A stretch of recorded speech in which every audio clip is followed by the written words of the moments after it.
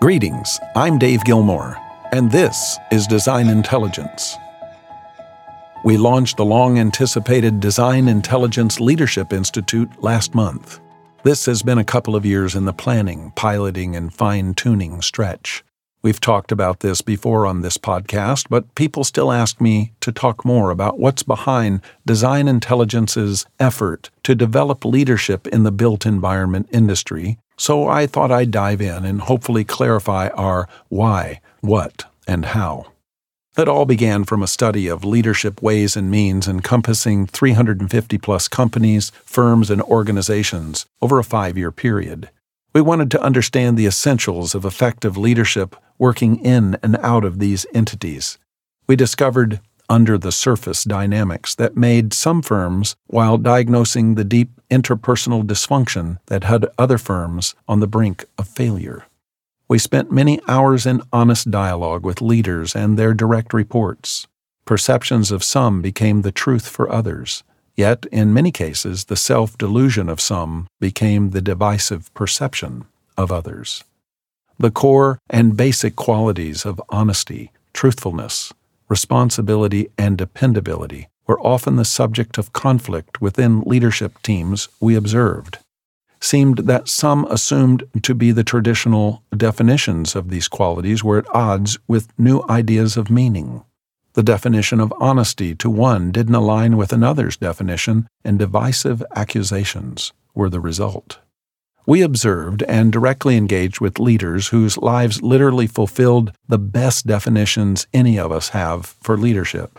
Humble men and women with a quiet confidence that spilled out on everyone they encountered. Truth-tellers and vision-driven, these folks inspired hundreds to follow them through thick and thin. Yet in so many of these cases, these wonderful leaders failed to intentionally develop others who would take their places. When we listed the many upsides and downsides discovered in the study along the way, we listed far more positives and worthy attributes than negative ones. What was immediately obvious to us was how diluted most leadership gurus, leadership authors, and leadership academics were in their defined and confined lists of leadership must-haves. Most espouse a finite inventory of characteristics necessary to achieve leadership success. We found something quite different. We learned that the most effective leaders possessed an unusual emotional maturity. We discovered their strength in being themselves, yet always leaning into learning and improving. We saw that the best was true to truth in whatever nature such truth presented itself. And perhaps the most consistent attribute of sustainably successful leaders was falling forward in failure, only to get back up more honest, more humble, and more committed.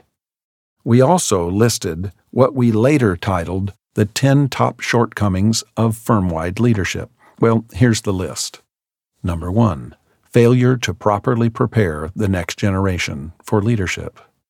Number 2, failure to adequately invest in one's own self-growth.